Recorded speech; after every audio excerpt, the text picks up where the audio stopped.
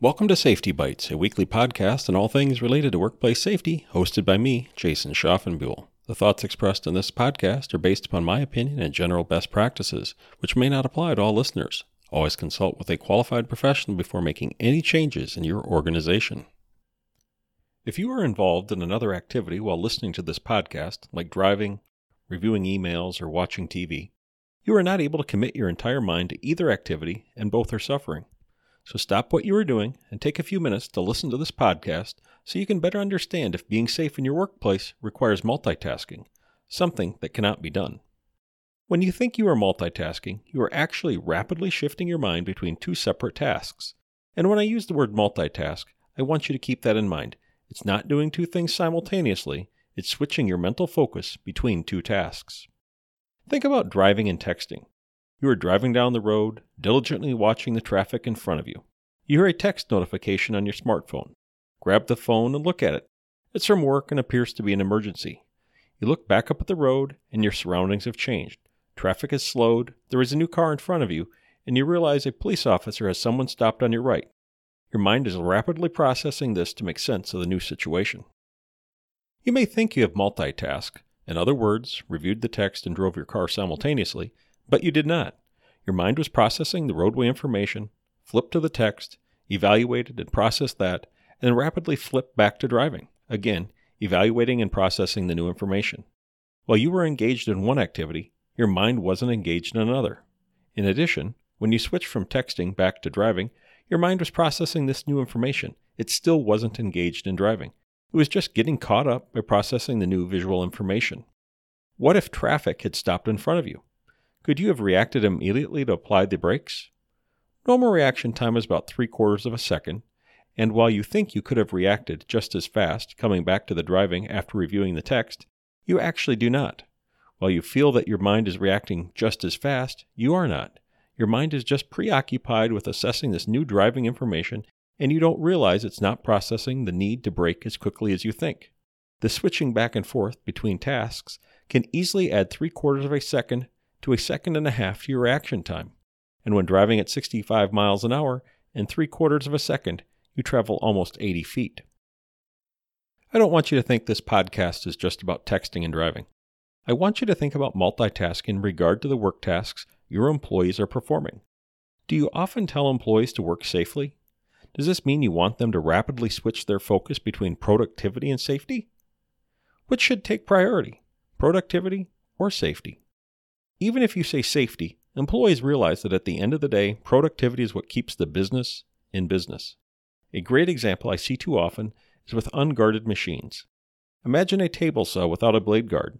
As the employees are cutting wood on the saw, they're watching the wood, watching the saw, watching their hands, and hopefully using a push stick and watching where the push stick is. They are doing this watching and associated mental processing, all while coordinating their muscles to safely push the wood through the saw to make the necessary cuts. Experienced employees understand that wood is not uniform and the blade can become dull, so there is variation in the process from cut to cut. The employees are also mentally processing the feel and the sound of the process as well. If you tell the employees, or the employees infer that you expect productivity, then their focus on safety is diminished because their mental focus is on the speed at which they are cutting the wood. If you have employees focused on safety, then productivity will likely be diminished because they are focused on the position of their hands and saw blade and not on productivity. The lack of a guard forces them to split their mental acuity between productivity and safety. We all have a finite amount of mental processing. We cannot be focused on two things at once. Research has shown that properly guarded equipment increases productivity. Now, is it clear why? Your employees do not have the mental ability to simultaneously be safe and do the job. They can only be focused on one item at a time. Imagine that if every 5 seconds they are mentally taking, let's say 3/4 of a second to think about being safe. That's 3/4 of a second not focused on quality or productivity. In an hour, that 3/4 of a second equals 10 minutes of lost productivity or 17% of the hour. So a properly guarded machine allows employees to focus on productivity because safety has been taken care of for them. Don't think that multitasking is related to safety only when it comes to machines. Proper lifting is another area where multitasking can be an issue. A safe lifting task has 7 components. It's not important to remember what they are, But in general, use both hands to perform the lift, have handholds to easily grasp the object, keep the object directly in front of you, hold the object close to your body, do not twist while holding the object, do not lift below your knees or above your elbows, and ensure the object you are lifting weighs 50 pounds or less. Even if the lifting task meets all 7 of the criteria I just listed, it still doesn't mean that the employee will not be injured while completing the task. Proper lifting techniques can help reduce but do not eliminate the potential for injury. So, you probably teach your employees how to lift properly. For this example, I'll focus on the technique of bend at your knees, not at your waist. Do you see how the mental conflict of multitasking is going to come into play? You have a diligent employee that wants to be productive. They are lifting away, getting the job done, but you've asked them to work safely. So they are considering the training you have provided and have to shift their mental focus from lifting the product to ensuring they have proper technique.